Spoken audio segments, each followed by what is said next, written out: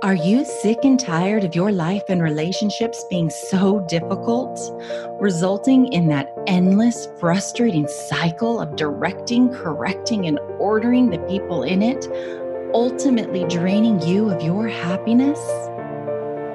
So, how are people like you and I, who care and are willing to invest in our relationships, people who are willing to take ownership of our behaviors and actions, how are we able to make the changes necessary to create intentional relationships? Well, that is the question, and this podcast will give you the answers. My name is Lindsay K. Porter, and welcome to Enlightened Relationships. Hi, everyone, and welcome back to Enlightened Relationships. I am excited to be with you today and to talk about growth in parenting. This month, we have been focused on growth in your relationship with you, in your marriage, and now today we're going to talk about parenting. And I'm going to be honest with you guys, I think this one might go a little long, not going to lie. I love parenting and the aspects that come along with parenting. And so I think I might have pulled a little too much into this episode. So bear with me because I may end up splitting this into 3 episodes because I don't want to lose the content that I have for you guys today. So let's start with this question. Are you growing in your parenting? Or do you find yourself maybe too busy ordering, directing, and correcting your children? I know I did for a very long time. Or maybe you find yourself just being frustrated that they don't listen. That's code, you guys, just for the record. It is code for disobedient children, right? When we say we don't listen, it means more often than not, they're not doing what I've asked or stated for them to do. And so we think they're not listening, which if you're in my home, you're going to observe that behavior often. And it's not that they're not listening. They're actually just making different choices. Okay, I'm going to dive into that as well today. And maybe you are just tired of going a million different directions and you feel like there's just not enough time in a day to get everything you need accomplished and connect with your children. Sometimes I have moments like that myself. But I want you to really explore those and determine for yourself, are you growing in your relationship with parenting, or we have the excuses as to why we're not? So let's start with this. In order for you to know whether or not you're truly growing in parenting, you really need to understand your objective for parenting. Another way of stating that is your goal for parenting. So what is your objective when it comes to parenting? Get clear on this because I promise it will help you as you navigate the day-to-day interactions with your children. I want to share with you my objective. This is mine. It's my spouse's. We've had many conversations as to what really is our purpose in parenting and what we were wanting to achieve as parents. Okay. And so I'm sharing this with you because this has been ours. Together, we aligned that we really wanted to raise independent, responsible, God-fearing, and faith-filled children. And I know as I think about those attributes that I'm really wanting to help shape my children, I had to start with making sure my children have a knowledge of and know who they are, why are they here having this human experience, and where are they going in this life. That really helps provide some of that purpose, direction, and focus for them as they navigate their day-to-day of life. So here is the truth of the matter, you guys. Parenting is a relationship. It is the way in which you relate with your children. So if you want to have awesome relationships with your children, then you really need to get clear on your role as a parent. And I promise, as you get clear on your role as a parent, you will grow in that role. and create meaningful relationships with your children. And I'm going to focus on 3 key areas: honor, unconditional love, and teaching. These are 3 key areas in which parenting comes into place. And I'm going to focus first on honor. And I want you guys to understand, when I use the word honor, the way that that is defined for me, it is the highest and greatest level of respect. That's what honor is. It is the highest and greatest level of respect that you can have for your children. You guys, not children to have respect for you, though as you show respect, I promise you will receive respect. As you give respect, you will receive respect. As you give honor, you will receive honor in return. So what does honor look like in parenting? First thing is it allows agency. It allows your children the power of choice. And I'm going to just put out here, depending on the age of your children, this allowing of agency will evolve. What do I mean by this? My 5-year-old that I have right now is given options. He's learning how to make decisions based on options that I'm giving. And he gets to make decisions. And he knows that he gets to be the decider of his life experience. It is a beautiful thing. So we can go and the evolution of giving options to maybe being the consult, someone that your children actually want to come to because they trust and believe that you're here to help them really experience the best quality of life. And it goes to making their own decisions, the day-to-day decisions.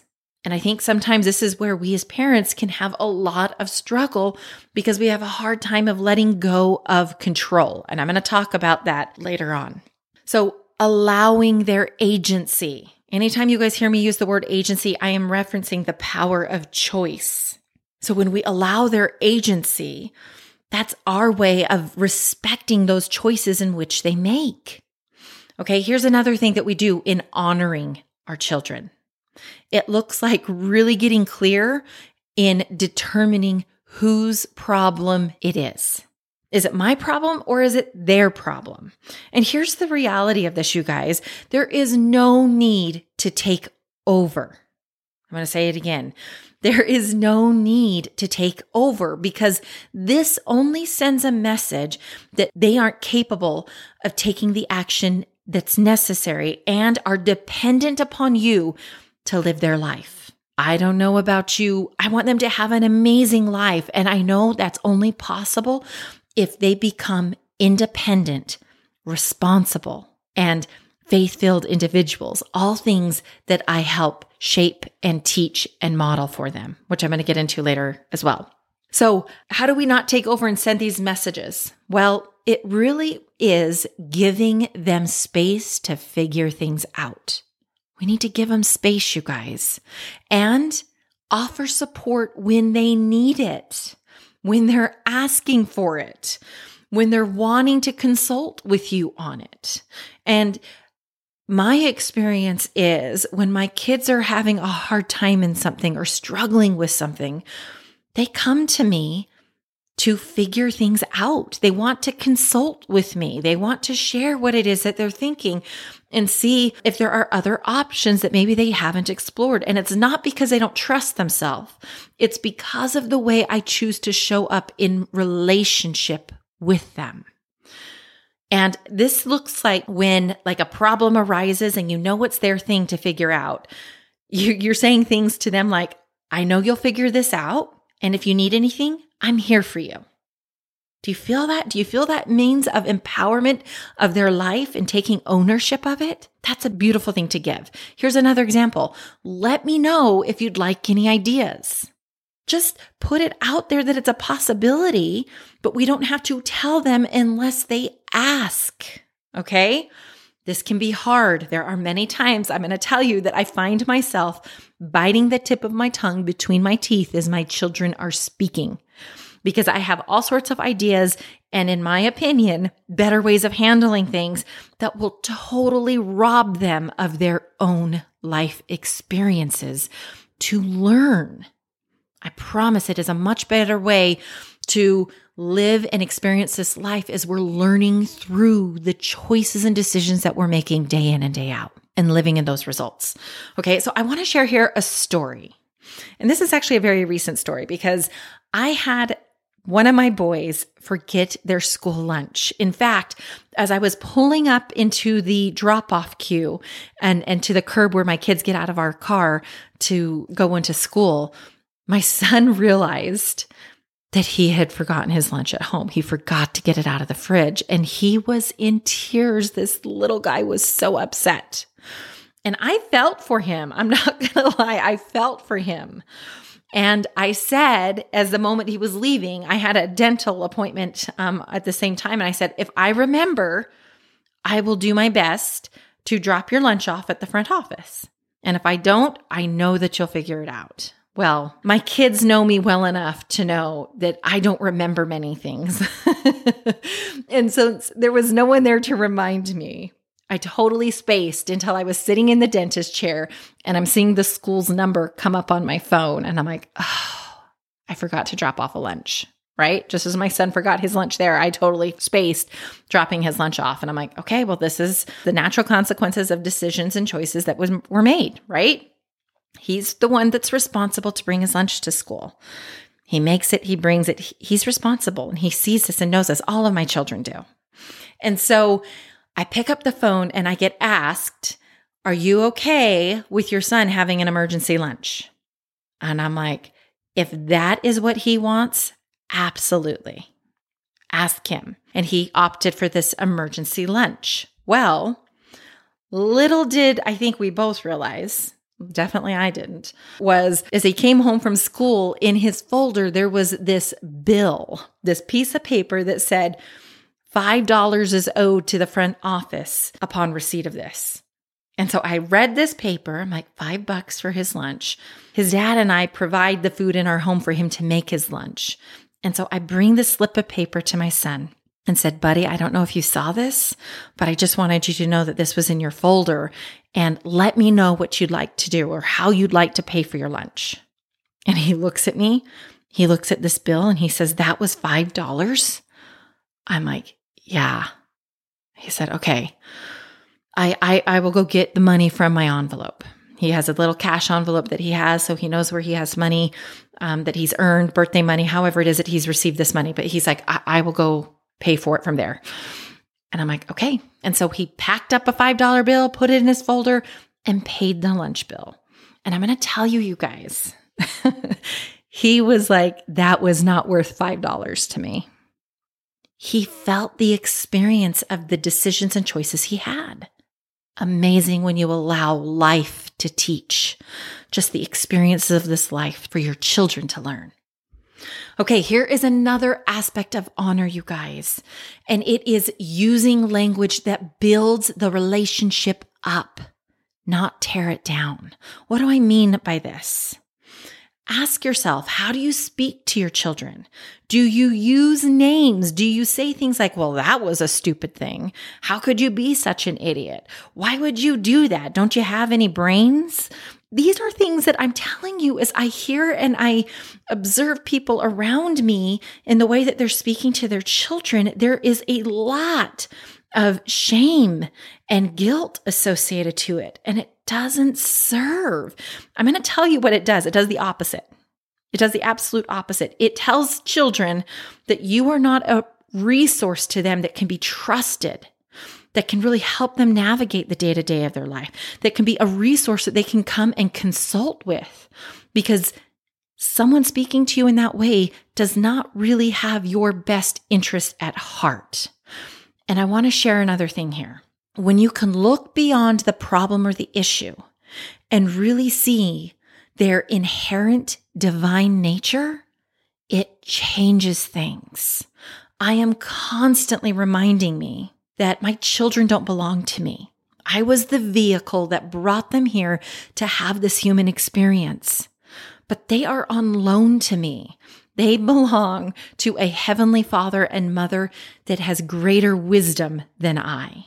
And I am here in my role to help instill and to shape and to teach those things of independent, responsible, God-fearing, faith-filled individuals. That's what I'm signing up for as a parent. Here is another aspect in which you can truly honor your children, and that is showing genuine interest in their life and in their dreams. It requires you to actually be present with them in the moment, to ask questions, to deepen your understanding of their perspective, their dreams, their desires.